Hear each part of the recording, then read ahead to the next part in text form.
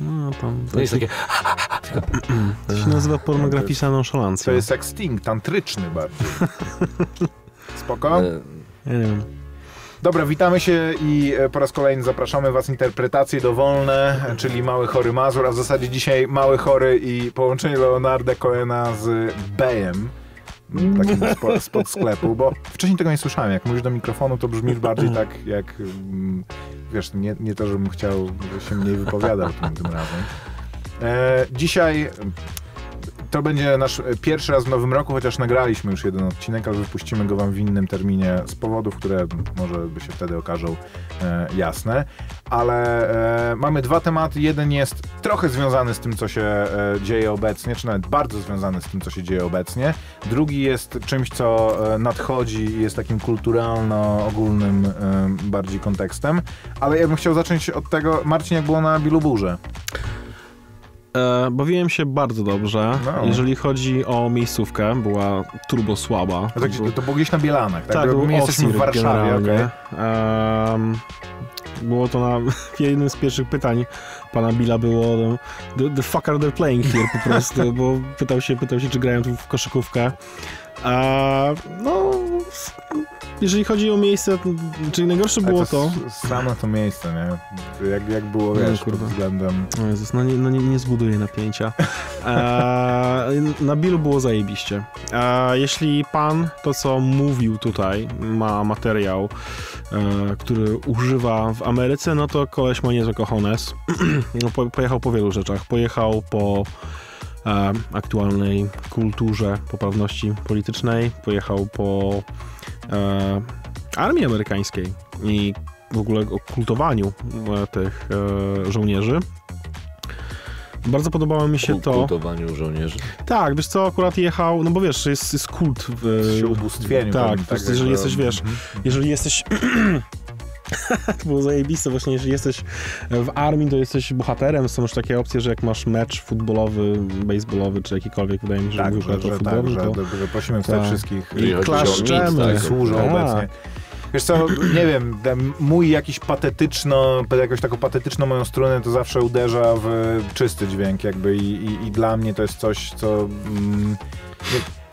może mieć jakąś negatywną konotację, ale zasadniczo jako jakieś zjawisko, które jest nieszkodliwe, jest super. Wiesz co, nie wiem, czy jest nieszkodliwe, szczerze mówiąc, no bo weź pod uwagę, że osoby, które w tym partycypują... Inaczej, jako coś budującego wspólnotę i budującego i propaństwowego jest moim zdaniem super. Jako coś, wiadomo, że idealną sytuacją byłaby taka, żeby siły zbrojne w ogóle były niepotrzebne. Ale w kontekście amerykańskim jakby ich historii, tego jak oni budują swoją świadomość, jest to coś, co u nich nie funkcjonuje. Żeby wstawali na przykład na cześć nauczycieli na przykład.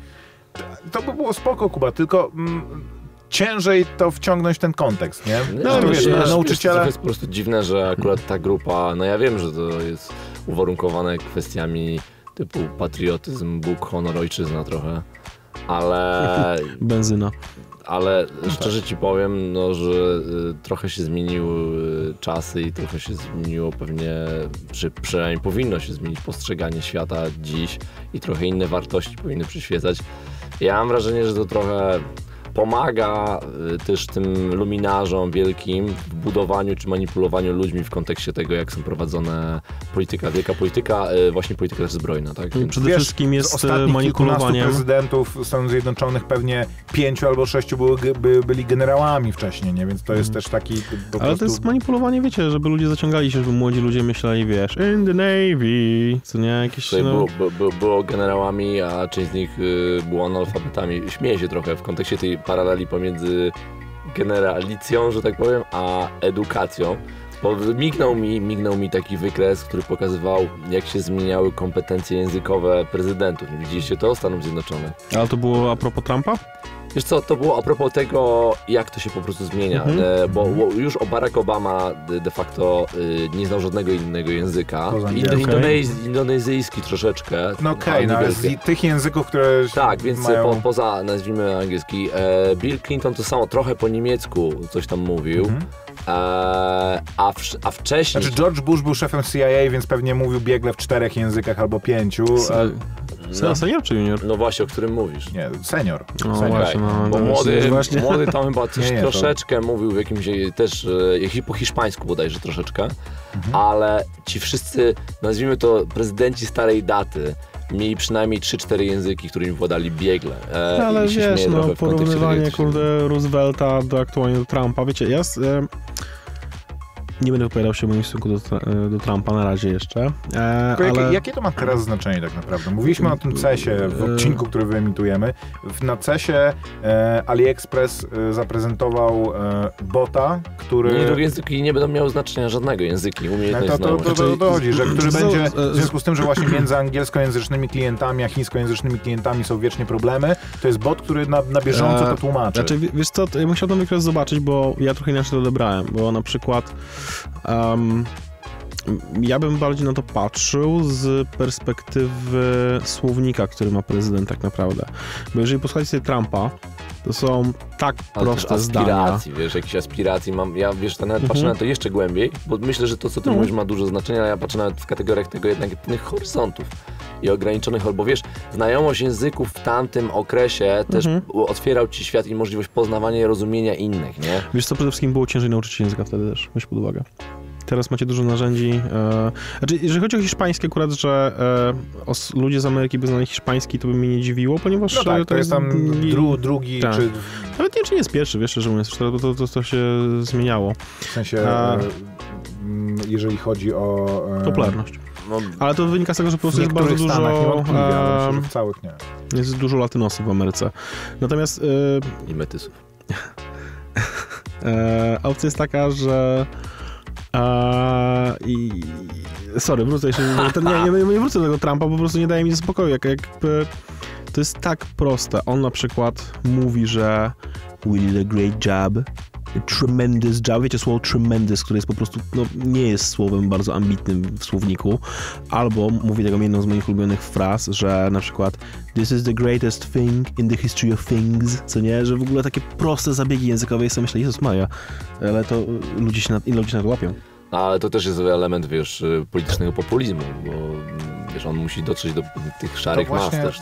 Tutaj dochodzimy chyba do sedna, bo to oglądałeś pewnie, jeżeli do tego nawiązujesz, ten odcinek Charisma on Command właśnie, który jakby, że jakie to ma znaczenie w ogóle, to jakie on ma horyzonty, on jest politykiem, to znaczy to, co on mówi, jest skuteczne, on wygrał wybory dzięki temu.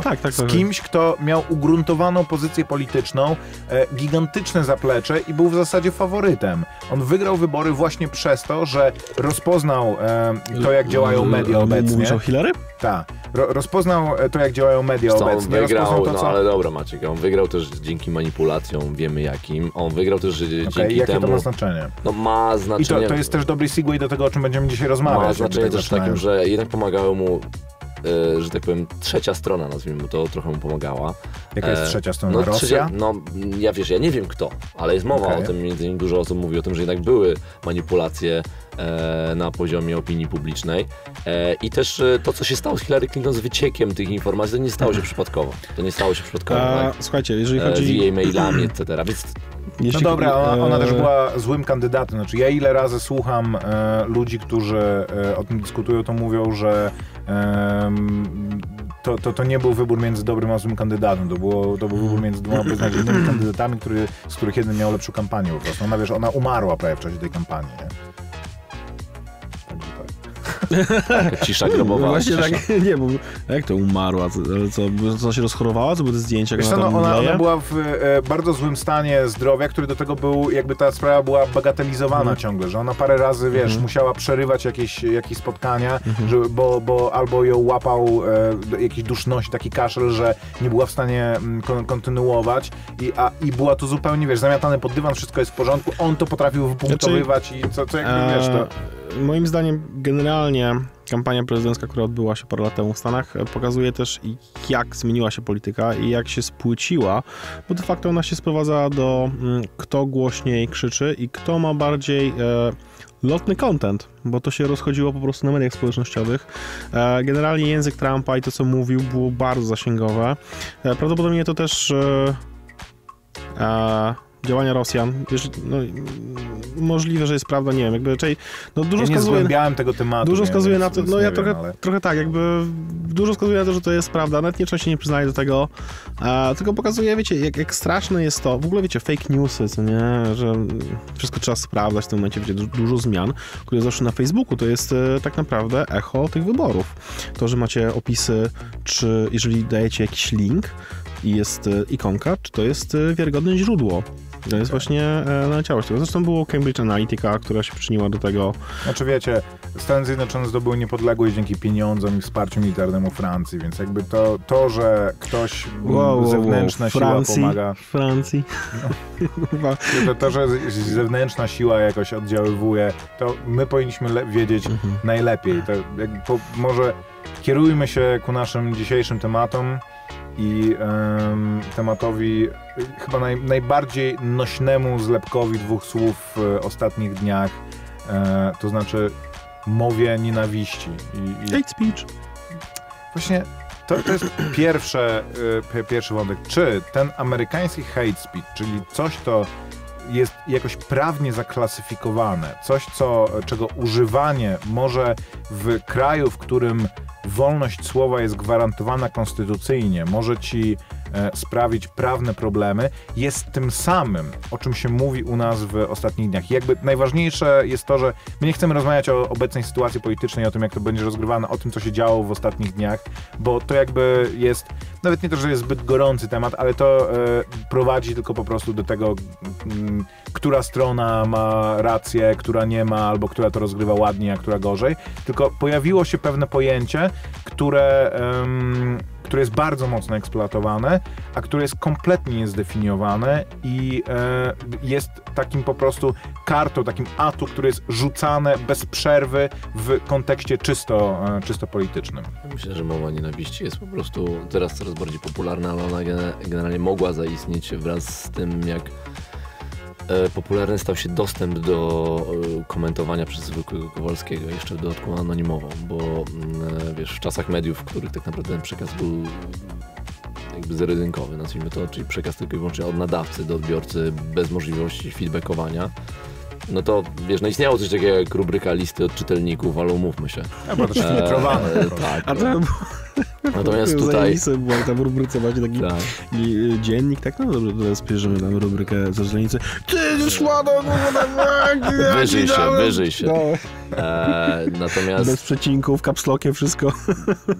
Dlatego to jest temat stary jak internet, a wraz z rozwojem internetu on się jeszcze tylko upowszechnia. I no jakby to taki pierwszy wstępny mój komentarz, dość truistyczny, ale jednak z tym związany. Natomiast czy z tym jest problem? Moim zdaniem zdecydowanie jest problem. Tak? Czy nieważne na jakim poziomie mówimy, przez jaki pryzmat patrzymy, czy pryzmat właśnie polityczny, czy pryzmat celebrycki, czyli to jak nie wiem, osoby na świeczniku albo osoby, które są popularne, są komentowane tam, przynajmniej wobec ale ja uważam w sposób oczywisty, że nawet jeżeli weźmiemy pod uwagę chociażby w kontekście ostatnich wydarzeń Jurka Owsiaka, na przykład samego w sobie i całą Orkiestrę Świątecznej Pomocy, no to ja nie sądzę, żeby na kimś, niezależnie od aspektów, mówię już czysto jakby formalno-prawnych, czy to tak, ale jeżeli się pojawiają jakieś głosy w internecie i to takie no mocne, tak, mocne słowa, to żeby na kogoś to w żaden sposób nie działało, bo to działa, nie? To nawet jakby każdy może sobie zrobić proste ćwiczenie, no spróbuj coś opublikować w sieci, i najlepiej, jeżeli to będzie, nie wiem, w jakimś sensie trochę kontrowersyjne, ale jakby to będzie twój pogląd i zobacz, jak ludzie reagują, tak? I jak zaczną wylewać na ciebie pomyje w komentarzach, no to może są tacy ludzie, którzy mają konstrukt psychiczny bardzo mocny, ale to się rzadko zdarza, albo sobie to kumulują, ale większość z nich pewnie będzie miało z tym problem, tak? Znaczy będzie miało problem z tym, co o sobie czyta. To o sobie To jest inna sprawa, bo jeżeli wygłaszasz jakąś opinię i ktoś ją krytykuje, czy ostro, czy mniej ostro, to jest jedna rzecz. Jeżeli jesteś, bo wiesz, tutaj jest mnóstwo aspektów tego. I to, odnosząc się do tego, co ty mówisz, jest pewna tego gradacja, że jak jesteś osobą publiczną, typu aktorem, to musisz mieć twardą dupę po prostu. Jak musisz się liczyć z tym, że zwłaszcza w dobie dzisiejszych środków przekazu będziesz z jednej strony ubóstwiany, będą ci ludzie pisać, że dziękujemy ci za to, że jesteś, że to, co robisz, jest świetne, że jakby to, co robiłeś, zmieniło moje życie. Mam raka i przez chemioterapię pomogło mi tylko przejść to, że oglądałem serial, do którego scenariusz napisałeś. Z drugiej strony będą ludzie, którzy też cię będą uwielbiać, ale którzy będą przekraczali pewne granice i które będą dla ciebie niezręczne. Z drugiej strony będą ludzie, którzy będą nienawidzieć, będą ci mówili, że jesteś beztalenciem, jesteś osobą, która że jakby nie wiesz, o czym mówisz, że popełniasz same błędy. Będą ci wypunktowali autentyczne i nieprawdziwe błędy. A jak jesteś politykiem, to tą dupę musisz mieć 1000 razy mocniejszą. Ale wiesz, to jakby właśnie to jest kwestia tego dyskursu, który ma miejsce, bo co innego, jeżeli komuś powiesz, że słuchaj, nie podobał mi się twój film, był słaby, był beznadziejny tak naprawdę, zagrałeś źle, jakby papierowo, albo w ogóle byłeś drewnem jednym wielkim. Okej, ale co innego, jak powiesz komuś, że kurwa jesteś chujem, zajebie cię za ten film, pojadę tam do twojego domu i potnę ci kurwa córkę za to, że zagrałeś tak do dupy.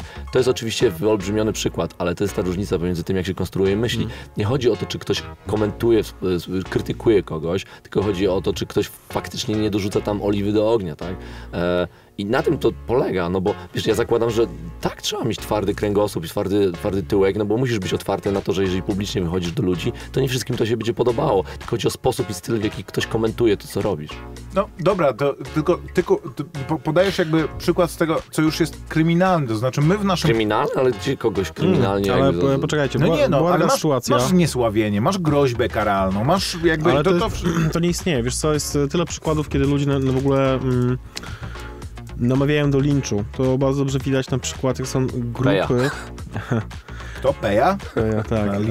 Okej. No ale on miał z tego powodu problemy. Ale zobaczcie, jak jest sytuacja, że na przykład ktoś wrzuci zdjęcie, nie wiem, akurat może wy tego nie widzicie tak często, ale ja jestem w jakichś takich grupach typie tam, nie wiem, jakieś tam adoptowanie psów, jakieś tam schroniska i tak dalej, tam się zdarzają jakieś rzeczy, że na przykład ktoś wrzuci zdjęcie okaleczonego psa.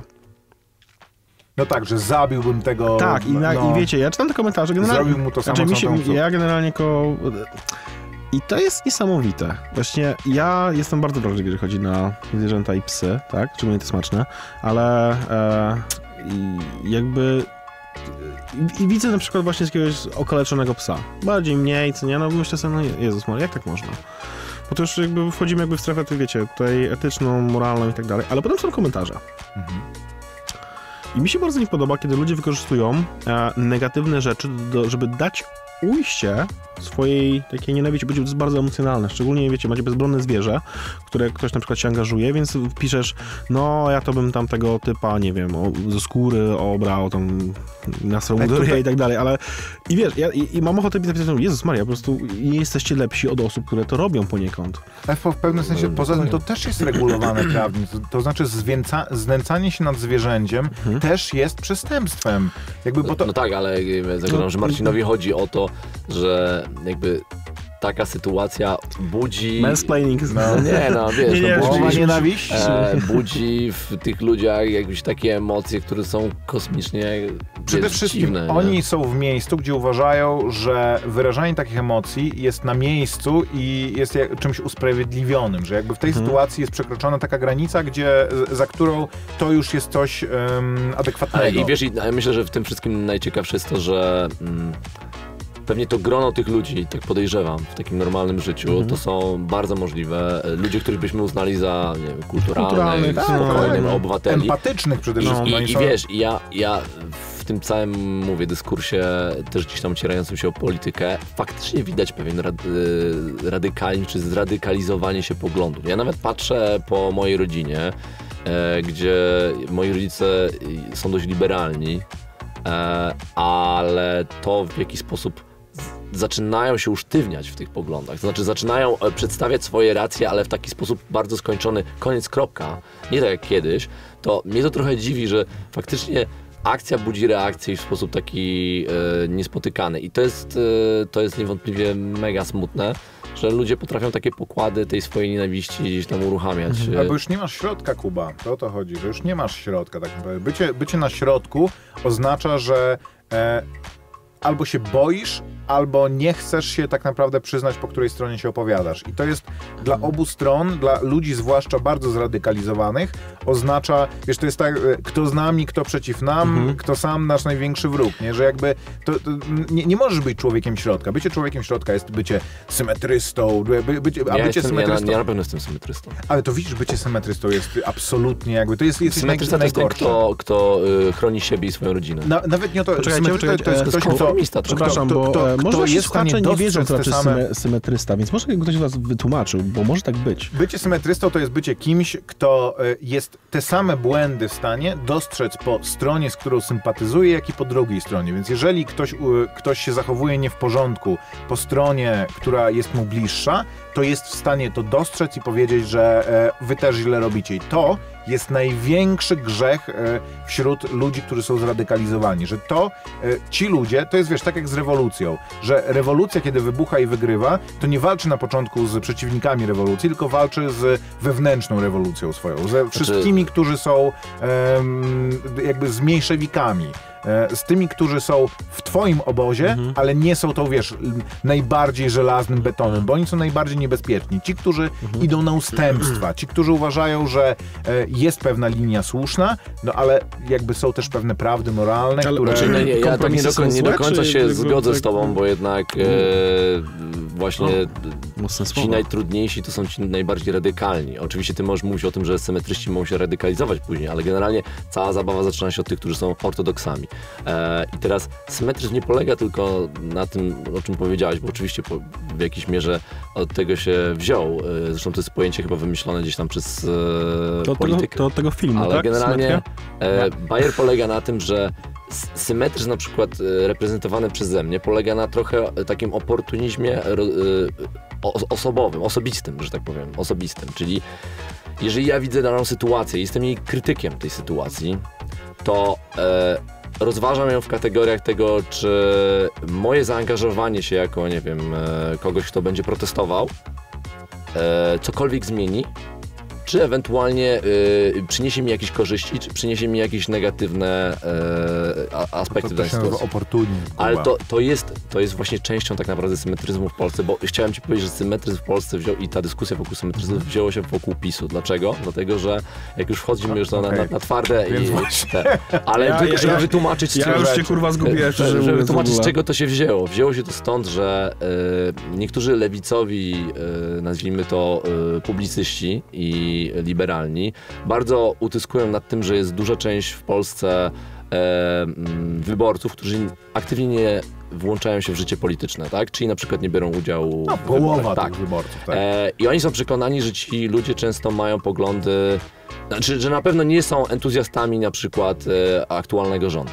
I strasznie ich boli to, że się nie angażują w tym. Więc generalnie, a często się nie angażują właśnie dlatego, że nie widzą być może negatywne aspekty, ale nie widzą tak negatywnych aspektów, które by uderzały w nich osobiście. Czyli oni się aktywizują dopiero wtedy, kiedy na przykład ich sytuacja, nie wiem, personalna, rodzinna ulegnie zmianie. Czyli na przykład potencjalnie ktoś mnie zapytał o to, czy ja się zgadzam z jakimiś decyzjami, nie wiem, powiedzmy rządu, to powiedziałbym ci, że nie. Ale czy ja się zaktywizuję jako na przykład przeciwnik rządu? Nie, dopóki na przykład nie będę zarabiał mniej i tak dalej, i tak dalej. Czyli to są tego typu kwestie. To jest największy grzech plemienia zwanego Polactwem. No. To, że uważasz, że te wszystkie rzeczy się dzieją Polactwa, gdzieś... To jest jakby, mi się wydaje, że to jest w ogóle... też nie chcę tego, bo to jest jednemu konkretnemu publicyście przypisane po pierwsze to jest kwestia, myślę, że nie tylko polska, ale w ogóle światowa. A po drugie, to jest ten egotyzm, o którym mówimy, on dotyczy każdego z nas, w tobie też jest, Maciek, więc to też nie jest tak, że idąc ulicą i jak widzisz, że kogoś tam ładują po mordzie, to bardzo chętnie tak się przyłączysz, żeby go ratować, bo zwłaszcza jeżeli masz koło siebie żonę i dziecko. Więc na tym to trochę polega, nie? Że jakby próbujesz nie jesteś zwolennikiem tego, co tam się dzieje, chętnie byś się włączył i pomógł temu człowiekowi, ale patrzysz na sytuację też ze swojej perspektywy, tak? Swojego Oczywiście, no, oceniasz tylko wedle swoich korzyści. Zasadniczo tak to, że na pierwszym miejscu jednak są twoje korzyści, później jakaś wspólnota i tak to działa też na poziomie współczesnej, jakiejś cywilizowanej jednostki. Ale to wracając do tej mowy nienawiści, bo problemem dla mnie głównym tego jest to, że jest to pojęcie tak niezdefiniowane i jakby oddane tak bardzo pod definiowanie tego, kto go obecnie używa, bo zasadniczo w obecnym, tym parodniowym dyskursie ta mowa nienawiści oznacza wszyscy ci, którzy nie zgadzają się z nami, albo krytykują to, co robimy, albo nie są naszymi stronnikami. Wszyscy ci, którzy mają odwagę, czy no, może nie odwagę, których politycznym celem jest sprzeciw przeciwko temu, co robimy. Jakby i tego przykładów jest bardzo wiele. I jakby że to jest tylko i wyłącznie kwestia interpretacji. Jednocześnie ta mowa nienawiści traci właśnie, bo jednocześnie mamy te wszystkie akcje, że teraz będą godziny wychowawcze dotyczące mowy nienawiści i że to ma jakby, to pojęcie ma służyć właśnie oswajaniu różnych zjawisk, które do Europy i do Polski wchodzą i są jakby coraz bardziej... Ale to też jest ciekawe, bo wiesz, już oczywiście ultrakatolicki obóz odezwał się mówiąc, że to jest indoktrynacja. No ale z drugiej strony, co dzisiaj nie jest indoktrynacją? Czy dzisiaj tak naprawdę spis lektur, który jest ustalany przez ministerstwo też jest formą indoktrynacji, bo on w jakimś sensie kształtuje to, jak będą wyglądały poglądy. Ja też, że i dzisiaj jest, to zawsze był tak naprawdę. Nie, ale trochę się śmieję, wiesz, z tego, że no, jakby ciężko mówić, znaczy tam się pojawiły takie głosy, że dość zabawne, skoro wywołałeś ten temat, że, który mówił o tym, że no zaraz, ale przecież nie mówi się tam się nie mówi o takim mowie nienawiści w stosunku na przykład do religii katolickiej, tak? Nie mówi się o mowie nienawiści w stosunku do księży i tak dalej, i tak dalej, i tak dalej. Mówi się tylko o mowie nienawiści w kierunku środowisk lesbijskich i tak dalej, więc to jest trochę też... Znaczy w stosunku do uchodźców, w stosunku tak. do... no wykluczeń jakichś tam rasowych. Tak, rasowych albo właśnie światopoglądowo takich, czy nie chcę mówić seksualnych, ale jakby no, takich, które są przyrodzone w jakiś sposób, ale no mówię, dla mnie to jest... Marcin, bo siedzisz z wzrokiem po prostu pozbawiony. Nie no, słucham was, to bardzo fajne dyskusje, chłopaki. Ja też jeszcze tak jak sobie myślę o tej, bo ty powiedziałeś, że mowa nienawiści jest w ten sposób interpretowana. Zakładam, że tu trochę chodzi o takie przekazy medialne największe, że niezależnie od tego, bo wiesz, ja się skupiam na tonie wypowiedzi, a nie na tym, czy ktoś zajął takie, a nie inne stanowisko. Znaczy ja tak przynajmniej, to jest moja wewnętrzna interpretacja tego, czym jest dzisiaj mowa nienawiści. Czyli ona w moim mniemaniu powinna być rozpatrywana w kategoriach tego, jak coś mówisz, a nie co mówisz, bo każdy może mieć takie stanowisko i opinię, jaką chce, tylko fajnie, gdyby ją wyrażał w miarę przyzwoity sposób. Znaczy, no wiesz co, tutaj nie powiem wam szczegółów.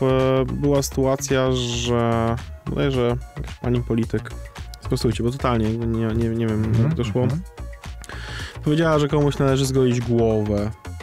Kojarzycie tę sytuację? I dostała za to dość wyrok, co nie? Przez brak znajomości kontekstu, rozumiem. Nie wiem. Tylko, że chodzi mi o to, że mówić, że komuś się zgoli głowę, jest nieeleganckie. Natomiast jeżeli poczytacie niektóre komentarze, które są w internecie pod różnymi sytuacjami, gdzie ludzie po prostu mówią straszne rzeczy, to są już groźby karalne po prostu, albo właśnie mówienie, że no, nie wchodząc w szczegóły, tam zdrajca narodu komuś się należało, albo należy się mu coś zrobić i tak dalej. I ludzie są bezkarni. Wiecie, jak to na przykład, jeżeli mówimy, nie wiem, może kwestia też właśnie słów, co nie użytych, że jeżeli powiemy, że na przykład, no, ty gamoniu, nie powinieneś... To jest w ogóle fajny pomysł na taką aplikację, która faktycznie... Że były jakieś chyba takie akcje, które próbowały, nie wiem, zamieniać na przykład tę mowę nienawiści w coś nie wiem, dobrego, nie? Łącznie z tym, że Była ta akcja, że ktoś robili wszystkich antysemickich wrzutów na murach. Laska robiła wystawę z tego zdjęć. Tak, była też, że z hejtów było robione dzieło sztuki, że jakiś tam robot, który został zaprogramowany przez faceta z ASP, który malował i później to wstawiali na Wośpie. Ale słuchajcie, przecież puścili sztuczną inteligencję na Twittera. Tak. I co się okazało? Że po kilku dniach, godzinach była największym rasistą, ona się miała uczyć jakby więc, ale to wiesz, to też była jakaś akcja forczana chyba, czy coś takiego. Ona się nie nauczyła tego z tego, że rozmawiali z nią normalni ludzie jakby i tak tylko to była akcja przez kogoś nakręcona, że ona w bardzo szybkim czasie dostawała ciągle informacje, jakby te dane, na których budowała były ale to też odnosząc się do tego, co powiedziałeś, Marcin, dwie kwestie. Po pierwsze, wolność słowa, a po drugie nadawca tego komunikatu. Jest różnica między tym. Ja cieszę się, że wróciłeś do wolności słowa, bo ja uważam, że wolność słowa jest okej, jeśli ponosisz konsekwencje tego, co mówisz. Ale jakie konsekwencje powinieneś ponieść? To znaczy, moim zdaniem... Maciek, jeśli ja bym, korzystając z mojej wolności słowa, powiedział do ciebie ty dupku, obyś, nie wiem, zabiję cię, bo na przykład... Dupku zabiję cię, tak ładnie brzmi, zestawienie jakieś... No nie. Marcin, uspokój się, naprawdę, przekraczasz wszelkie granice. Nie, no ale wiesz, jakby lecąc jakimś takim, hardcorem gdzieś ci napiszę, co nie wyzywam cię i tak dalej. Na przykład, nie wiem, powiedzmy, nie wiem, zjadłeś ostatnią rurkę w biurze, co nie, i po prostu ja potem piszę do ciebie wieczorem jakieś litanie, co nie, że dojadę ciebie i twoją rodzinę i zacznę. Przecież to jest, kurwa, groźba karalna, co nie? Ale tak, tylko to właśnie o to chodzi, że to wychodzi poza mowę nienawiści, czyli coś, co jakby istnieje. Ja wam przeczytam... Dlaczego wychodzi, żebym zrozumiał? Ponieważ między tym, między tym, że Marcin powie, jesteś debilem, jesteś absolutnie niekompetentny, wszystko, co robisz w swoim życiu jest zupełnie bezsensowne. Cel twojego życia jest bezzasadny. To, co robisz, jest szkodliwe dla ogółu i dla ciebie. Nie lubię ciebie, uważam, że jesteś niewyedukowany. Twoja rodzina jest beznadziejna. Ty, twoja matka, twój ojciec... No ale to o to chodzi. Zasadniczo najgorszą karą za coś takiego powinno być ostracyzm po prostu. Jeżeli to jest skierowane tylko do mnie bezpośrednio, to ostracyzm z mojej strony. Jeżeli jest to zrobione publicznie, to wszyscy inni powinni jakby uznać, okej, to jest świr, jakby nie rozmawiamy. Ale... W momencie, kiedy mówi, nie śpi z jedną ręką, z jednym okiem otwartym, bo cię zabije, to trochę przekracza pewną granicę. To znaczy, między tym a zrobieniem tego jest krótsza droga, między tym, że mówisz mi, że jestem bezwartościowy, że jakby wszystko, co robię, jest szkodliwe, że jesteś zdrajcą. Czy jest krótsza, to ja nie wiem. Pamiętaj o tym, że każdy ma inny konstrukt psychiczny. Są przykłady, gdzie dzieci reagują na przykład na to, jak dostają informacje. Teraz mówisz o dzieciach. Ale nie dzieciach, ale młodzieży, no to wiesz, też mówmy się, młodzieży, tak? Ale są też ludzie trochę starsi, którzy też inaczej na to reagują. Kobiety być może trochę inaczej reagują. Ja bym tak nie powiedział delikatnie, mówiąc, że no słuchaj, jak ktoś mnie zbeszta, to już jest light. A jeżeli ktoś na przykład z tego powodu wpadnie w depresję albo popełni samobójstwo, no nie wiem, stary, no to nie jest takie easy, nie? Czemu, Kuba? Mogę ci powiedzieć, że wszystko to, co zrobiłeś w swoim życiu, jest bezwartościowe jakby. Wydawało ci się, że ma to jakąś wartość. To jest kłamstwo. Jakby wszystko to nie ma żadnej wartości. Te rzeczy, wydawało ci się, że to są fajne rzeczy, nie są to fajne rzeczy. Ale ty mówisz, komu się one... Problem jest taki, że... Musimy rozgraniczyć... Sorry, Marcinie, musimy rozgraniczyć to, o czym... W momencie, kiedy mówię, przyjdę do ciebie i cię zabiję, jest to zupełnie co innego. To ty mówisz o jeszcze jednej rzeczy. Ja uważam, że to jest wszystko i tak w jednym zbiorze. To jest i tak w jednym zbiorze, bo to jeżeli Jest jeszcze inna kwestia, kiedy mówię, zrobiłeś coś, byłeś gdzieś, zrobiłeś coś, uderzyłeś kogoś, zgwałciłeś kogoś, kiedy cię pomawiam, kiedy informuję innych, albo w ogóle mówię o tym, że zrobiłeś coś, czego albo po prostu nie zrobiłeś, albo co jest karalne, albo co jest nieakceptowalne społecznie i co jest nieprawdą. A w momencie, kiedy to jest tylko moja, bardzo surowa ocena i taka, która nawet u większości innych ludzi wywoła bardzo ostry sprzeciw, I może nawet zmienić twoje postrzeganie. Ty jesteś z tym okej, rozumiem. I to nie jest mowa nienawiści. Nie to... Co to jest... Okej, mowa nienawiści. Przeczytam wam wpis jednego z publicystów z 15 stycznia, czyli z wczoraj, dotyczącego właśnie mowy nienawiści. Ponieważ zachodzi pilna potrzeba zdefiniowania, co to jest mowa nienawiści, wyjaśniam. Mowa nienawiści to mowa naszych wrogów, a nieco szerzej fakt, że w ogóle mówią i powinno się im zabronić. Ponieważ do tego prowadzi zasadniczo tak mocne pojęcie i tak ogólne pojęcie. Ale co to jest, czyja to jest definicja? Wiesz, dla mnie to nie jest żadna wyrocznia, ktoś, kto to napisał, po pierwsze. Czy to ma znaczenie? No nie, bo dzisiaj, no właśnie dlatego nie wiem, po co ją przytaczasz, nie? Bo może to jest trafna? Nie jest trafna. Okay. Bo jeżeli to jest dla ciebie jakiś autorytet, wtedy bym rozumiał, po co ją przytaczasz. Absolutnie. Ja ci powiem, jak ja definiuję i... mowę nienawiści. Mowa nienawiści dla mnie jest powiązana z pojęciem agresji. Agresję możemy rozpatrywać na różnych poziomach, ale tym, co nas łączy, co jest tak naprawdę konstytucją, że tak powiem, takiej relacji społecznej, jest słowo, jest język. Język może być agresywny, tak jak agresywne może być zachowanie, czyli to, że ja nie wiem, mogę się z kimś przywitać, spojrzeć normalnie na kogoś, ale mogę patrzeć na niego tak jak jeden z naszych kolegów. Microaggression. Tak, ale mogę być, wiesz, jakby spięty i od razu ktoś to zdekoduje jako język niewerbalny, ale na poziomie, na poziomie języka niewerbalnego, a na poziomie języka werbalnego agresja się przejawia w tym, czy ja na przykład podnoszę głos i jakich słów używam. W internecie z kolei z jednej strony, patrząc nawet na takie proste założenia netykiety, czy piszesz, że tak powiem, wersalikami, kapitalikami, czy nie, ma to znaczenie. No okay, a drugie, czy używasz jaka jest kara tego? Właśnie ostracyzm. Ban albo kick, nie? Ale poczekaj. Ale ja nie wiem, czy ban, bo ty mówisz o banie takim na razie, jaki jest przyjęty. Ja tylko bardziej mówię na razie o tym, że to jest dla mnie oznaka pewnej agresji. Teraz tak, ta agresja może być skalowalna, nie? Tylko, właśnie, to jest ciekawe, że to powiedziałeś. Ban albo kick.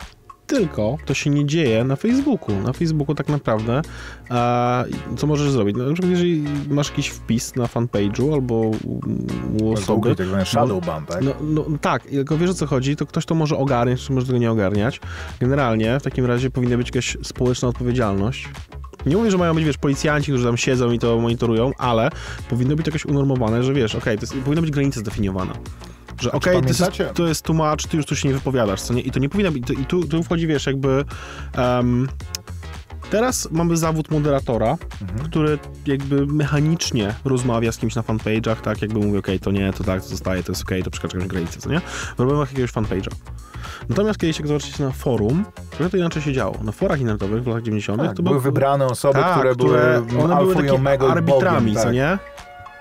Jeżeli były inteligentne, jeżeli były w porządku, to te fora wyglądały dobrze, tak? Jeżeli były kiepskie, to te fora potrafiły umierać przez to. A czy pamiętacie to, że YouTube miał plan, żeby wprowadzić właśnie tych społecznych moderatorów, że byłoby tak, że spośród najaktywniejszych użytkowników danych kanałów byliby wyłaniani właśnie przez... Już nie pamiętam, czy to miał być algorytm, ale w każdym razie oddzielnie od samego właściciela kanału mieli być wybierani ludzie, którzy oznaczając różne wpisy i wskazując je jako wartościowe albo niewartościowe, mieli być takim społecznym, oderwanym od samego wydawcy, od samego nadawcy, arbitrem tego właśnie, co jest akceptowane, a co nie. Rezerwowe siły zbrojne. I to się spotkało z gigantycznym sprzeciwem, ponieważ ludzie uważali, że jest to droga do manipulacji, że jakby... Cenzury. Tak, że do cenzury po prostu, że ludzie będą wykorzystywali ten algorytm, żeby ukrywać treści, które są dla nich... Tak, jakby tej cenzury już nie było. No, ale to jest inna sprawa. Ale właśnie jest na YouTube jest teraz inny rodzaj cenzury. Przecież masz treści, które są cenzurowane, są jakieś copy strike'i i inne pierdoły, co nie? No, YouTube jest przedsiębiorstwo. Tak, nie? jest, ale widzisz, no jakby jeżeli, bo to jest bardzo ciężkie zdefiniować osobę, która potrafi obiektywnie podejść do tematu, bo może powiedzieć, dobra, chłopaki, ty przesadzasz, co nie, uspokójcie się. Ale wiesz, z jednej strony Marcin mówi, że to jest trudne, na pewno to jest trudne ze względu na skalę, nie? Ale właśnie zabawne jest to, że my coraz bardziej zasłaniamy się, jakby ubezpieczamy się w ten sposób i mówimy, czegoś nie da się zrobić, bo faktycznie jak wskazać tych, którzy będą tym areopagiem. Ale kiedyś to było, nie mieliśmy takich wątpliwości, powiedzmy w czasach przed internetem, nazwijmy to, bo przecież na tym polega to, że w jakiejś społeczności jest ktoś, kto jest liderem albo kto ma większe zaufanie i kogo obdarzamy tym zaufaniem, mówimy, dobra, to w takim razie on musi przyjąć na siebie tę rolę tego decydenta, tak? On musi powiedzieć, słuchajcie, to są zasady gry i tych zasad gry nie przekraczamy. Tak, tylko jesteśmy ludźmi, co nie? Wchodzi, wiesz, jeżeli budujesz jakąś społeczność, masz jakąś sympatię do kogoś, możesz mieć kogoś oddzielić to bardzo grubą linią. Tak, no na pewno. Dlatego to są, są wyzwania te niuanse, ale dlatego mi a propos tego, o czym mówimy, jest taki na jakby ekskurs, ale z drugiej strony to się wiąże z tym, o czym mówimy. Historia Gimpera, bo mnie bardzo interesuje to, jak się zmieniło jego życie, dlatego że pamiętacie ten incydent z hajsownikami Gimpera i tym, jak wyglądała ta społeczność. Z takiego border pato streamera się nagle zrobił po prostu mainstreamem i tak który prowadzi talk show de facto na YouTubie, dość popularny i gdzie już nikt nie powraca do jego tak naprawdę historii i stał się takim człowiekiem, który trochę wyprał swoje story, no ale te historie, które tam miały miejsce, no były faktycznie na granicy, tak? Tam właśnie były historie tego linczu takiego, tak. Tam uwaga, Ador robił. Tylko wiesz, nadal to jest coś, co funkcjonuje tylko w tym, że jest to rzucane jakoś w strefę publiczną, że ludzie, zobaczcie, ocencie, czy ktoś taki robi dobrze, bo jeszcze w tym kontekście, bo wiesz, tutaj Gimper, czy ci wszyscy patostreamerzy, znowu w ogóle wracając do tematu, bo patostreamerzy to był chyba nasz pierwszy temat, który poruszaliśmy w podcaście. W dniu dzisiejszym albo dniu wczorajszym ten najpopularniejszy, czy jeden z najpopularniejszych patostreamerów w ogóle trafił do aresztu i będzie miał postawione zarzuty w sprawie właśnie morderstwa Adamowicza, w związku z tym, że w czasie jednego ze swoich streamów wyrażał żal z tego, że mordercy nie udało się, w momencie, kiedy jeszcze nie było wiadomo, mówił, że no niestety się nie udało. W sensie gadał, jak to on gadał głupoty i spotka go z tego powodu. Pewnie, jeżeli cokolwiek dostanie jakąś grzywnę i wyrok w zawieszeniu, ale naciął się na sprawiedliwość po prostu. No ale dlaczego tylko on? Stary, jakby, kurde, ja nie chciałem na ten temat rozmawiać, co nie? Ale jak są publikacje o tej tragedii, co się dzieje w komentarzach jest po prostu tak nieeleganckie. No okej, Marcin, ale to uważam, że powinno się zapełnić więzienia albo wymierzyć grzywny. To jest tylko i wyłącznie sprawa tych ludzi tak naprawdę. To jest coś, co krzywdzi rodzinę. To jest coś, do czego... Ale słuchaj, teraz jeszcze, przepraszam, tylko odnosisz się do komentarzy, nie wiem, mediach społecznościowych, czy na jakichś serwisach i tak dalej? Akurat mówię tutaj na Facebooku, co nie? Jak ludzie, nie wiem, był ten motyw z Marszem Niepodległości, tak? Gdzie oni wrzucili informacje o tym i potem były komentarze, które są obrzydliwe jakby i które są absolutnie nie na miejscu. Czy poza tym, że wystawia to bardzo złą wizytówkę tym ludziom, którzy to robią, czy jest to coś, za co jakby, czy jest to kryminalne, czy jest to coś, co jakby, ale myślę, że do czego to może powinno prowadzić? A to powinno prowadzić chociażby do tego, że powinni być ci ludzie faktycznie piętnowani. Napiętnowani chociażby w jakimś takim... I też to powiedziałeś. Ale czy to, że się robi screeny z tego, że ludzie popularni, jedni z najpopularniejszych influencerów w dużych mediach społecznościowych, bo to się wydarzyło, bo jakby wiadomo, że to można się roześmiać na to, że Boże, influencerzy w mediach społecznościowych, co za głupia w ogóle kategoria. Tylko to się wydarzyło w mediach społecznościowych, więc jeżeli biorą to jedni z popularniejszych ludzi w mediach społecznościowych, wrzucają to do siebie i mówią, to jest obrzydliwe, jakby to jest obraz tego, co jest po prostu najgorsze. Nie jest jakby właśnie tym, nie jest tym piętnowaniem, jakby nie jest tym, co się jebać to piętnowanie, stary. To, co powiedziałeś, ludzie powinni być banowani, oni nie powinni mieć dostępu do korzystania z tego portalu społecznościowego. Dlaczego w zasadzie? No bo trują wszystko dookoła. Ale to jakby... Stare, no kurwa, wyobraź sobie, że nie wiem, bo to skrajny, inny skrajny przykład, co nie? Kurde, wrzucasz sobie zdjęcie, nie wiem, whatever, wiem, że jakby to jest kurwa też absolutnie przykład, co nie? Jakby nie wiem, wrzucasz sobie zdjęcie na przykład, i obiad u mamy, co nie? Sram ci do ryja, macie, kurwa, chuj z tym kotletem, frajerze, kurwo. Pizdę ze ten kotlet, kurwa! Chuju na ropę! Teraz z kolei ten tak długo może. I kurwa, no to nie... Jak w cywilizowanym społeczeństwie nad internetem... Co? Ten odcinek będzie plus 18. No bo nie, no bo serio, no ale tak to mniej więcej wygląda. Bo, tylko to ja podjąłem decyzję, że wrzucam tego kotleta. Ja wiem, ale okej. No ale ty jesteś niewinny, no to ale wiesz, ale Marcin, ale widzisz różnicę między tym, że ja wrzucam to jest tak jakbym ja wyszedł na ulicę, pokazał tego kotleta i powiedział fajny, nie? I ktoś podszedł i powiedział chujowy kotlet.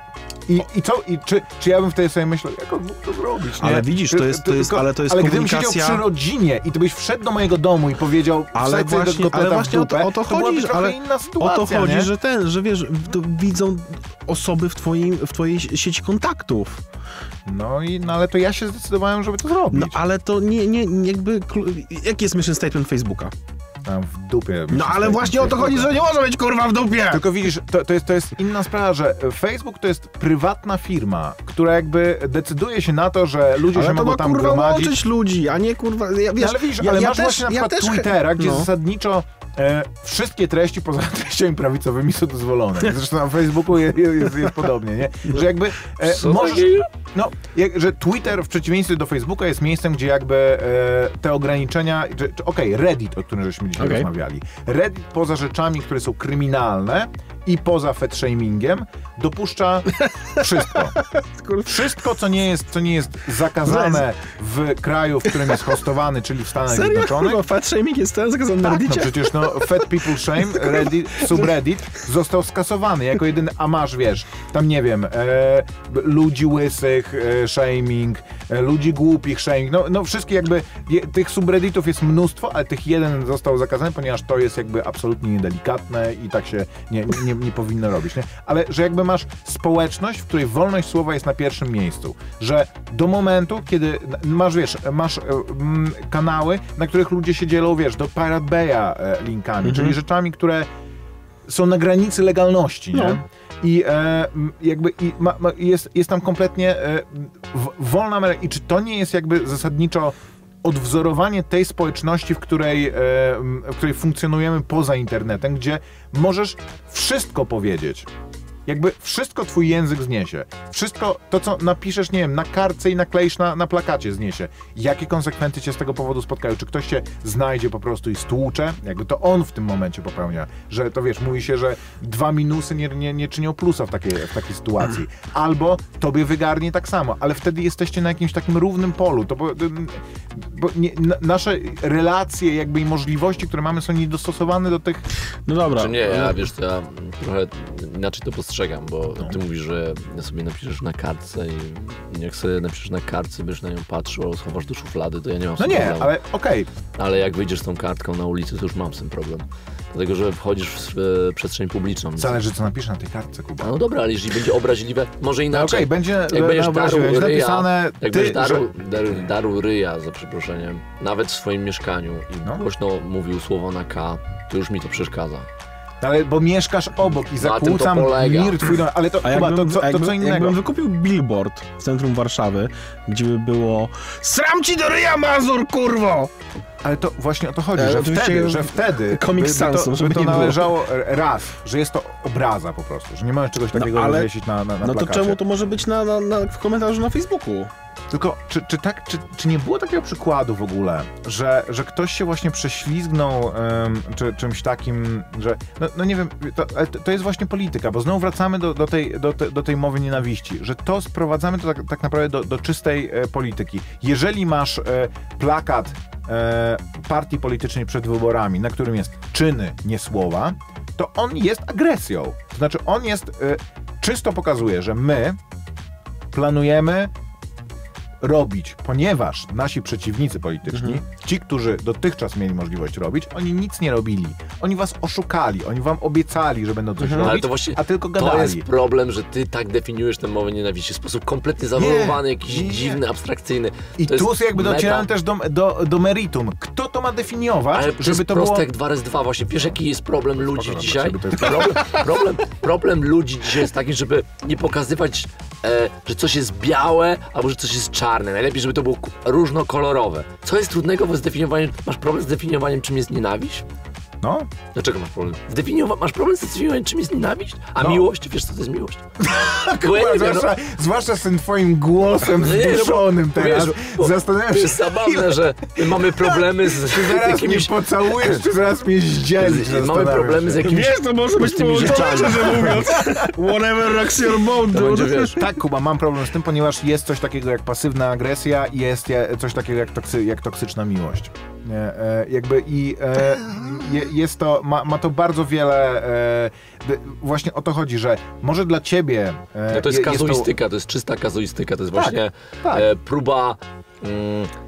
Zwłaszcza to jest dla mnie krzywdzące i absolutnie nie lubię takich publicystów, którzy próbują szukać dziury w całym. No, pewne rzeczy są oczywiste, bo wchodzą w jakąś sferę ingerencji w dobra, wartości, które godzą w człowieka.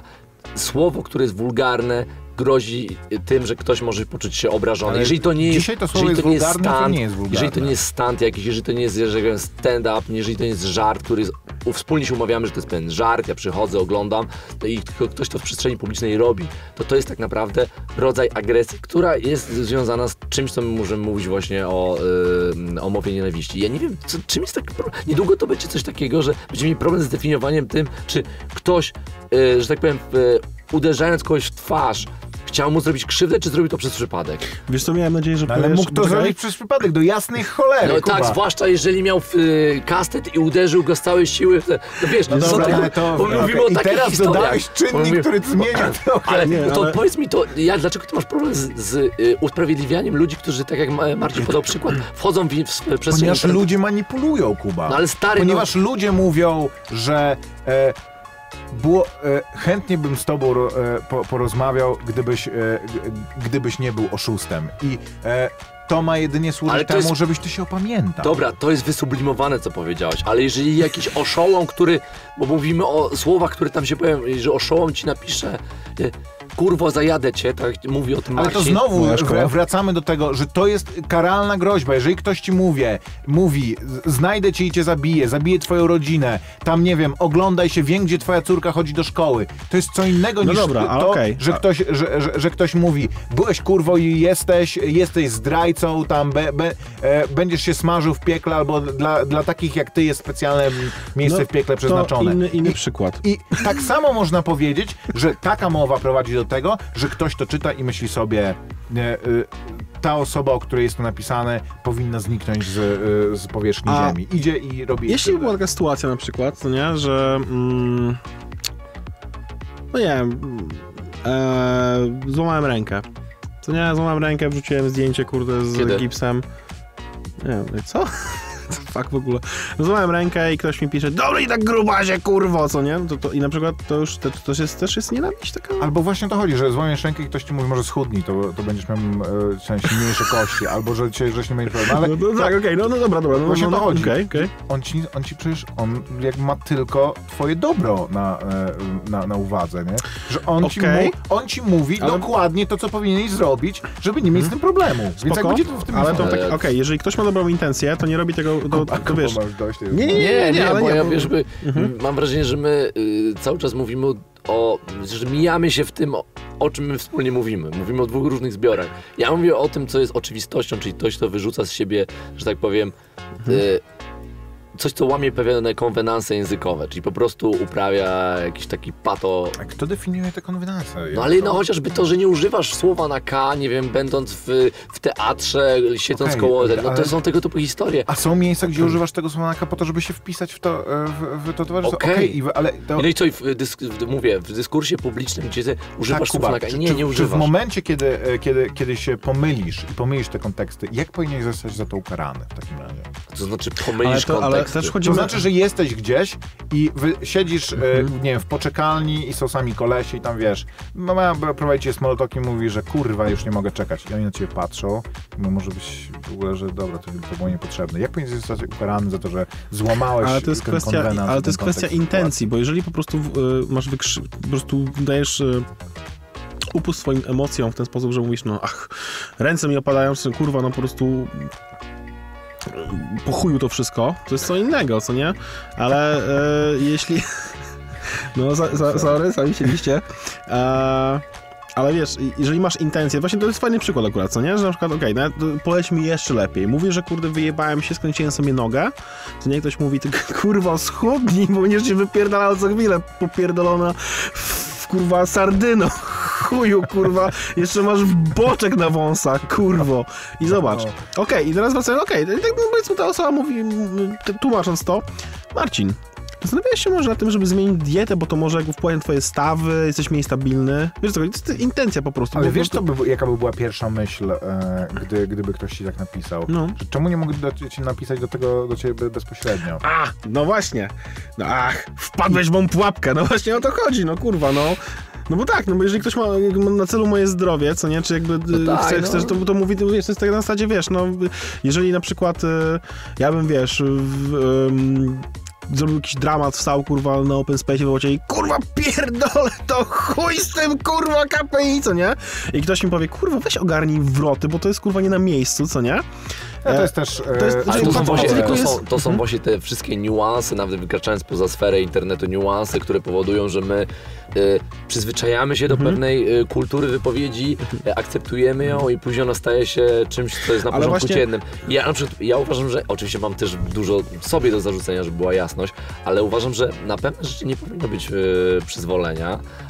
Jeżeli gdzieś, tak jak mówisz, jest pewien konwenans i my się wspólnie umawiamy na to, że okej, chłopaki, znamy się, siedzimy przy piwie, jesteśmy na imprezie, to jest logiczne, ale tam, gdzie, nie wiem, jest jakaś dyskusja, która ma charakter publiczny z nieznajomymi i tak dalej, dla mnie to jest paranoja, że my się nad tym w ogóle jeszcze zastanawiamy. Personę przyjmujesz. Natomiast to, o czym ty mówisz, Maciek, w kontekście tego, jak dzisiaj jest definiowana mowa nienawiści, w rozumieniu tych różnych obozów politycznych ale i tego... dziś, to znaczy przez ostatnie 15 minut dosłownie, przez ostatnie 2 dni. No, wiesz co, nie do końca, bo przecież zaczęło się od słynnego powiedzenia, za przeproszeniem, jesteście gorszego sortu, stoicie tam... Tak. Ja się z tobą zgadzam, że to jest ciągle ta sama woda na ten sam młyn, ale ten młyn jest w tym momencie jakby bardzo...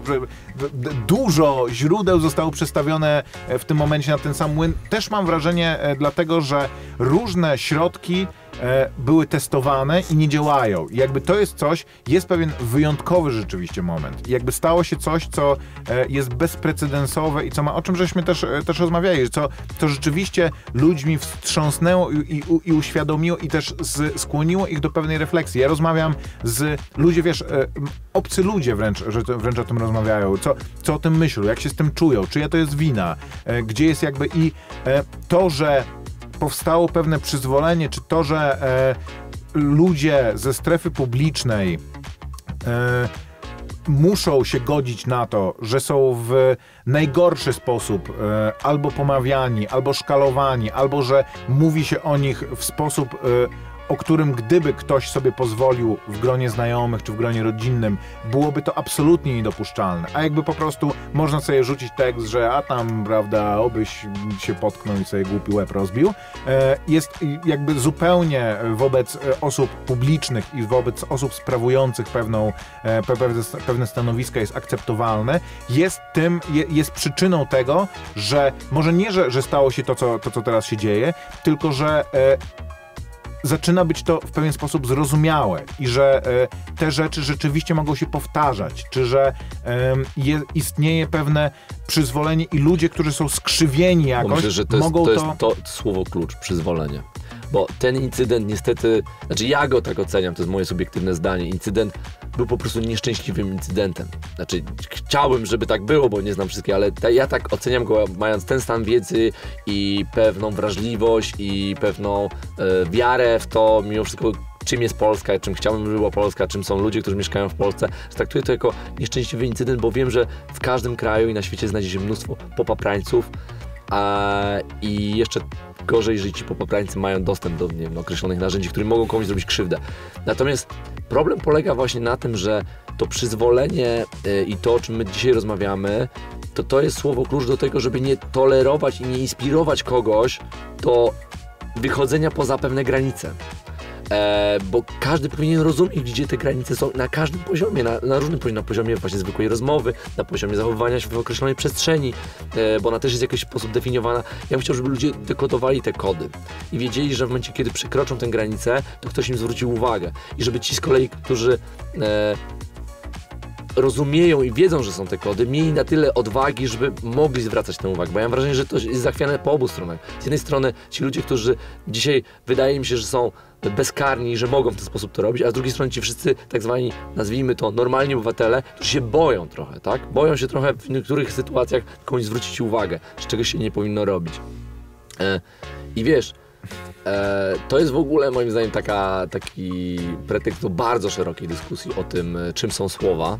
Ja to trochę tak filozoficznie na to patrzę. Ale to nawet wyjmując słowa z tego, to jest ta różnica między rzucaniem jajkami w polityków, a rzucaniem kamieniami w polityków. Czy w ogóle, czy w osoby publiczne. Że jedna z nich, czy nie wiem, to, że jest ktoś znany, jakaś osoba publiczna i ktoś podchodzi, mu wylewa szklankę wody w twarz, że jedna czynność jest manifestacją po prostu poglądów i jakimś takim symbolicznym tylko gestem, druga jest po prostu agresją jakby i oczywiście, że te efekty między nimi mogą być różne, ale to też może prowadzić do zaburzeń. Ja pamiętam, że ktoś tam rzucił jajkiem w Millera, kiedy on ale był ja tego premierem. dobrze, że przywołujesz na przykład taką postać jak Miller, bo dla mnie, znowuż nie mając danych statystycznych, ale dla mnie tak naprawdę to, co dzisiaj się w Polsce dzieje, jeśli chodzi o ten bardzo mocny podział tak naprawdę, na taki dualizm polityczny wręcz, no to jak sobie przypomnimy czasy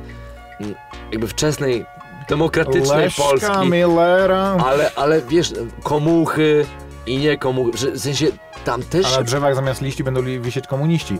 Więc właśnie, do tego trochę jakby się odnoszę. Tam też się pojawiały... dzisiaj jest, wiesz, po prostu z drugiej strony śmierć wrogom ojczyzny. Ale nawet debata, gdzie Wałęsa mówił o podaniu nogi, Kwaśniewskiemu. No to też był hejt, w jakimś sensie w tym kontekście był to hejt. A śmierć wrogom ojczyzny, która z jednej strony, przecież jedna z, ja nie wiem, czy ona jest radną, czy jest jakąś działaczką, czy jest posłanką, w ogóle jedna z polityczek, powiedziała, że zaczynając tępienie mowy nienawiści, zacznijmy od tego określenia, jest to hasło gromu, ponieważ to było jakieś w którejś wileńskiej brygady hasło. I jakby oczywiście zmienia się kontekst tego. Pewne rzeczy, które się kiedyś mówiło, nie wiem, Murznek Bambo dzisiaj nie jest wierszem, które dzieci powinny czytać, jakby interpretować w ten sposób, kiedy on był ten sam, jak był napisany, ale... Jeszcze mi się przypomniało później Makuszyński i przygody małpki Fikimiki. Tak, no. i Murzynka Bambo, nie? Który tam, wiesz, Beduini go i w ogóle, no, że on tam z małpkami sobie fikał właśnie po drzewach, że są pewne rzeczy, które umykają właśnie, że ty mówisz, że wszystko jest czarne, że są rzeczy czarne i że są białe i osoba z jakimś takim kompasem moralnym będzie w stanie je rozpoznać. Jeżeli nie jest w stanie ich rozpoznać, niech sobie naprawi kompas moralny. Małe weto. Znaczy ja nie powiedziałem, że wszystko jest, ale są pewne rzeczy, na które nie powinniśmy się godzić, że w ogóle są tu jakieś wątpliwości. Wiem, że jak wyjdziemy dalej, to już właśnie w tym, co przywołałeś hasło wyborcze, którym faktycznie, tu już można się spierać, dyskutować. Nie pamiętam, to prawdopodobnie hasło wyborcze PiS-u bodajże, tak? Czyny nie słowa. Tak, że oczywiście tu możemy się spierać na poziomie tego, jak interpretować dane, ale na poziomie tego, że na przykład ktoś ci walnie właśnie tym mięsem gdzieś, albo jeszcze powie, że nawet zagrozi ci w jakiś sposób, to myślę, że wszyscy powinniśmy być zgodni i oczywiście powiedzieć, że potępić to i powiedzieć, że to jest niedopuszczalne i powinno się coś z tym zrobić. Nie? Tylko do tego się odnosiłem, bo później to ja wiem, że to schody. Ale to jest też sprawa, sprowadzając to zupełnie jakby też na trochę boczny tor, to jest też sprawa na przykład reklamy porównawczej, nie? Mi to się zawsze w pewnym sensie kojarzy, że ona teraz chyba w Polsce już jest dozwolona, nie? Bo to jest w całej chyba Unii Europejskiej dozwolona. Nie jest za bardzo wykorzystywana, mam wrażenie, w Polsce, ale nie jest, kiedyś była zakazana, w Stanach Zjednoczonych była eksploatowana dozwolona bardzo, i eksploatowana. I to jest też to, że jak się zastanawiasz właśnie w naszym kontekście, to nie powinny marki czegoś takiego robić, że pokazywać drugiej marki, mówić, że ona jest gorsza. Z drugiej strony jakby, czemu nie? Jakby, gdzie jest problem? Ja z tym nie mam problemu. Jeżeli nie zrobią tego w sposób wulgarny, chamski, to ja z tym nie mam. Czasami to nawet jest kreatywne, fajne i nie wiem, może spowodować, że wiele osób się uśmiechnie i będzie miało lepszy dzień, więc why not? To jest kwestia znowuż tej tonalności, tego, w jaki sposób my wykorzystujemy ten język. I dlatego powiedziałem, że ten temat dzisiejszy dla mnie jest fajną inspiracją do rozmowy w ogóle o słowach, o tym, co na co dzień do siebie mówimy, jak często się nawet w ogóle nie zastanawiamy nad takim mikroświecie, jak do siebie mówimy, tak? Każdy z nas ma swój jakiś interfejs i często nie w ogóle zapominamy o tym, jak inni mogą odbierać to i reagować na to, jak do nich mówi. I znowu przywołuję pewnie film, o którym nawet być może rozmawialiśmy, na pewno rozmawialiśmy prywatnie, ale zawsze to jest świetny przykład czyli Oldboy, bo dla mnie to jest film ewidentnie pokazujący, zresztą paradoksalnie on chyba w ogóle powstał na bazie mangi, to pewnie Marcin wie więcej. Mówimy oryginalnym. Tak, więc Oldboy dla mnie jest świetnym przykładem, oczywiście bardzo mocno zarysowanym, tego jak słowa przeradzają się w czyny, jak te czyny kompletnie rozpędzają całą machinę konsekwencji i to takich bardzo brutalnych konsekwencji, bo dla przypomnienia, trochę spoilerując... No okej, film, który jeden ma z 20 lat, drugi ma z 7 lat, więc tak, ale spoilerując, mowa jest o tym, że no de facto plotka puszczona w liceum doprowadza do tego, że... Doprowadza do tego, no do całego szeregu złamania działań, życia i czegoś... faceta, który de facto zamienił życie drugiego faceta w pewną gehennę, próbując mu w sposób rzeczywisty przełożyć tę metaforę na jego życie, tak? Ale nawet w kontekście ciebie jako widza, coś, co bohater powiedział, palnął w swoich czasach licealnych, prowadzi do czegoś absolutnie wstrząsającego dla ciebie jako widza. Ale tam jest też w ogóle taka historia, że on, przez to, co on powiedział, ta plotka szkolna powoduje, że oni powodują, że tam nie pamiętam już dokładnie fabuły, to samobójstwo. W dwóch wersjach jest różnie. Ona popełnia chyba samobójstwo, czyli dziewczyna tego chłopaka popełnia samobójstwo, dlatego on się w ogóle mści, taki to tworzy... Nie, to jest jego siostra. Przepraszam. Siostra. Ale jednocześnie, no tak, ale tam jednak coś ich łączyło, tam właśnie tam jest zresztą ten element ten mitologiczny tej kaziroczy, który się odwołuje. W koreańskiej wersji jest tak, że to była jego siostra. W amerykańskiej wersji jest to, że jego ojciec molestował jego siostrę i on o tym opowiedział i siostra się zabiła, co ma jakby zupełnie inny wymiar, że ta koreańska jest dużo i dlatego on zresztą to tak wymyślił, że de facto później bohater, który zostaje więziony, właśnie o to chodzi, wchodzi w związek ze swoją córką, tak? I że masz jakby scenę, typową filmową scenę zbliżenia, gdzie bohater w końcu znajduje kogoś, kto go rozumie i konsumuje to jakby, że jest jakieś takie uwolnienie, po czym zdajesz sobie sprawę z tego, dowiadujesz się o tym, że to jest jego córka, to jest potwornie wstrząsające dla ciebie jako widza. I to jedna z jednej strony ta paralela w tej historii właśnie tej, ale z drugiej strony też, że ten motyw tego języka samego w sobie, tak? Bo przecież on zostaje ucięty mu ten język, tak? No tak. Czyli to słowo, które... Sam sobie ucina. Tak, i to narzędzie, które... I to jest właśnie mega fajny, symboliczny film, który też właśnie mówi... Ja powiem wam szczerze, po tym filmie miałem taką refleksję, oczywiście czasami ona dociera do mnie z dużym opóźnieniem, za późno i tak dalej, ale mam często taką refleksję, jak często rozmawiam z ludźmi, później sobie myślę, kurczę, czy nie powiedziałem za 2 słowa za dużo, tak? Albo inaczej to mogłem sformułować. I Kuba, spoko. I tylko, że tutaj dochodzimy do pewnego, do czegoś, do czego każda jakaś społeczna dyskusja powinna prowadzić. To znaczy, chociaż ona też jest jakimś ślepym zaułkiem, to znaczy do tego, do czego pierwotnie nam to było potrzebne. Że jakby język i różne obostrzenia i tabu w języku służyły temu, żebyśmy się nie zagryźli między sobą po prostu. Że nie używasz grubych słów, nie mówisz złych rzeczy o innych ludziach, nie kłamiesz, jakby nie wypowiadasz się negatywnie o innych ludziach, dlatego ponieważ to prowadzi do konfliktów, a konflikty sprawiają, że grupa, która nam zapewnia bezpieczeństwo i przetrwanie, się rozpada po prostu. W momencie, kiedy żyjemy w tak bezpiecznym społeczeństwie i jakby mamy tak różnymi normami i prawnymi i po prostu zamurowane różne rzeczy, to możemy sobie na dużo więcej pozwolić, ponieważ zawsze gdzieś jest jakiś wentyl bezpieczeństwa albo po prostu jakiś bezpiecznik, gdzieś to ktoś, wydaje nam się, że gdzieś to się zatrzyma, albo nie wiem, posuniemy się gdzieś dalej, no ale dobra, co się stało? Ale wiesz, między innymi to, co ta sytuacja, która jest jakimś katalizatorem, bo jakiś czas temu też było mowa o tym, że słuchajcie, jesteśmy już na granicy tego, że ludzie wyjdą na ulicę i będą sobie dawać po pryskach, tak? Takiej mikrowojny domowej. Mikrowojny domowej. I to jest właśnie ten problem, że my powinniśmy się różnić, nawet musimy się różnić. Fajnie, że się różnimy, mamy różne poglądy, ale do cholery jasnej próbujmy szukać sposobu na rozmowę, sposobu na rozmowę. I najgorsze jest to, że wiesz, że nie potrafimy ze sobą rozmawiać, a już najgorzej, jak ta rozmowa zamienia się w, nawet nie tyle bijatykę, tak, tylko zamienia się, kurczę, już w rzeź, nie? No, ale nie bez powodu mówi się, że słowa są jak noże czasami. Illusion. Marcin, podsumowanie w takim razie. Ojej, nie. Zadanie dla Marcina. Nie, kurde, po prostu. Domowe. Kurde, panowie, zdrowy rozsądek, troszeczkę kultury i będzie nam lepiej. No nie, to jest ciężkie. Nie wiem, jak to podsumować, szczerze mówiąc. Mi się wydaje tak naprawdę, że o tym jeszcze moglibyśmy naprawdę długo rozmawiać. Bo chyba pierwszy raz aż taka była zagorzała dyskusja u nas tutaj. No, już jakieś były tam takie miary. Ale nie tak długie.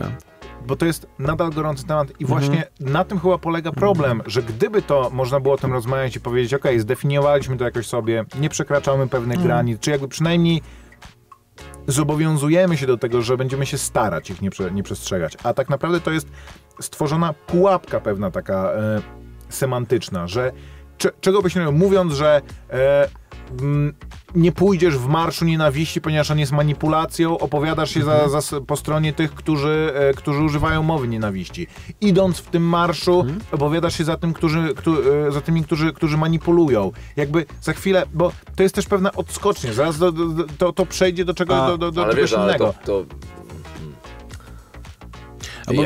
Wiesz, po pierwsze, pewnym problemem jest to, że już jest brak pluralizmu w mediach, czyli że te media zamieniły się w bastiony jednej i drugiej strony. I to też z drugiej strony u nas jest stworzona chora sytuacja, gdzie dziennikarz ma być w ogóle jakimś takim wojownikiem obiektywizmu i że są dziennikarze normalni, dziennikarze prawicowi, że został stworzony jakiś taki system, że są media, które rozdzielają właśnie, kto jest prawdziwym Polakiem, i drugie media, kto jest normalnym Europejczykiem, jakby. Że... Ja dlatego o tym mówię, że to jest tragedia, że te media zamieniły się w bastiony i takie megafony powtarzające jak mantrę swoje wewnętrzne głosy, zamiast dla mnie media byłyby fajne, gdyby jednak nawet paradoksalnie na siłę wprowadzać tam parytet. Na siłę wprowadzać parytet poglądów. Temu miało służyć media publiczne, dlatego ja uważam, że media publiczne się powinno po prostu zaorać i mam podobne zdanie. Bo to one nie są w żaden sposób publiczne jakby. To mówi się o tym ideale BBC. BBC też już dawno jakby nie jest w stanie sprostać temu ideałowi. Czy uważacie, że takim lekarstwem na mowę nienawiści jest poprawność polityczna? To jest lekarstwo takie jak chemioterapia mniej więcej. No. To nie jest lekarstwo. No. To jest coś, co rzeczywiście może używane w sposób odpowiedni może wyplenić objawy tego, a nawet zahamować rozwój choroby, tylko jednocześnie może wyniszczyć tak organizm, że on nie przetrwa. Jakubie? Żyjemy w erze post-PC. Nie no, wiesz co, ja myślę, że dobrze, żeby te dwie rzeczy się uzupełniały i były na jednym i drugim biegunie, bo może właśnie z tego się zrodzi jakiś taki sweet spot. Nie? To inne jeszcze pytanie. Jest ten taki jakiś paradoks, nie wiem, to nie jest ten paradoks Fermiego, że każdy różne... Paradoks like. Że nie znajdujemy obcej cywilizacji, ponieważ rozwój cywilizacji prowadzi do jej... Tak, dokładnie. Prowadzi do jej zniszczenia po prostu.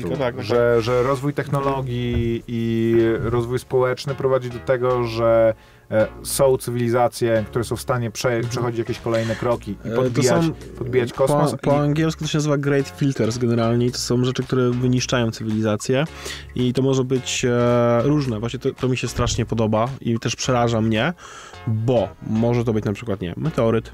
To może być zniszczenie planety, to może być wojna religijna. Ale to mogą być też media społecznościowe. Tak, mogą być. Tak, po prostu nie przeżyjemy tego. Umysły nie są dostosowane do tego, to znaczy antagonizmy, które w ramach tego powstają. Przecież jeszcze niedawno Facebook był po prostu czymś, czym się grało w Farmville'a i się wypełniało testy, którą stronę poduszki wolisz. W tym momencie jest to po prostu miejsce, w którym albo po pierwsze jest odpływ ludzi, więc zostają tylko najbardziej zradykalizowani ludzie i albo jest to po prostu miejsce wymiany jakiejś takiej... Idzie nowe pokolenie, które tak naprawdę, ja mam wrażenie, że przynajmniej na razie, ale ma mocno w pompce wszystko, nie? I też jakby sposób korzystania z mediów jest trochę inny. Nie wiem, Nie wiem, czy to jest do końca dobre. Słyszeliście pewnie ten eksperyment mysiej utopii, gdzie pan zrobił zagrodę dla myszy. One miały zapewnione wszystko. Woda, jedzenie, przestrzeń dla siebie i ta kolonia myszy się rozrastała i wraz z jej rozrostem zmieniły się zachowania tych myszy.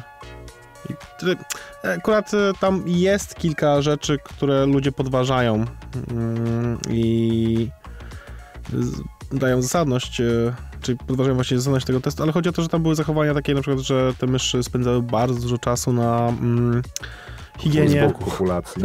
Tak, ale to nie była, właśnie o to chodzi, że właśnie o to chodzi, że dużo czasu spędzały na higienie, czyli tam jakby zajmowaniu się swoim futrem. Też były zachowania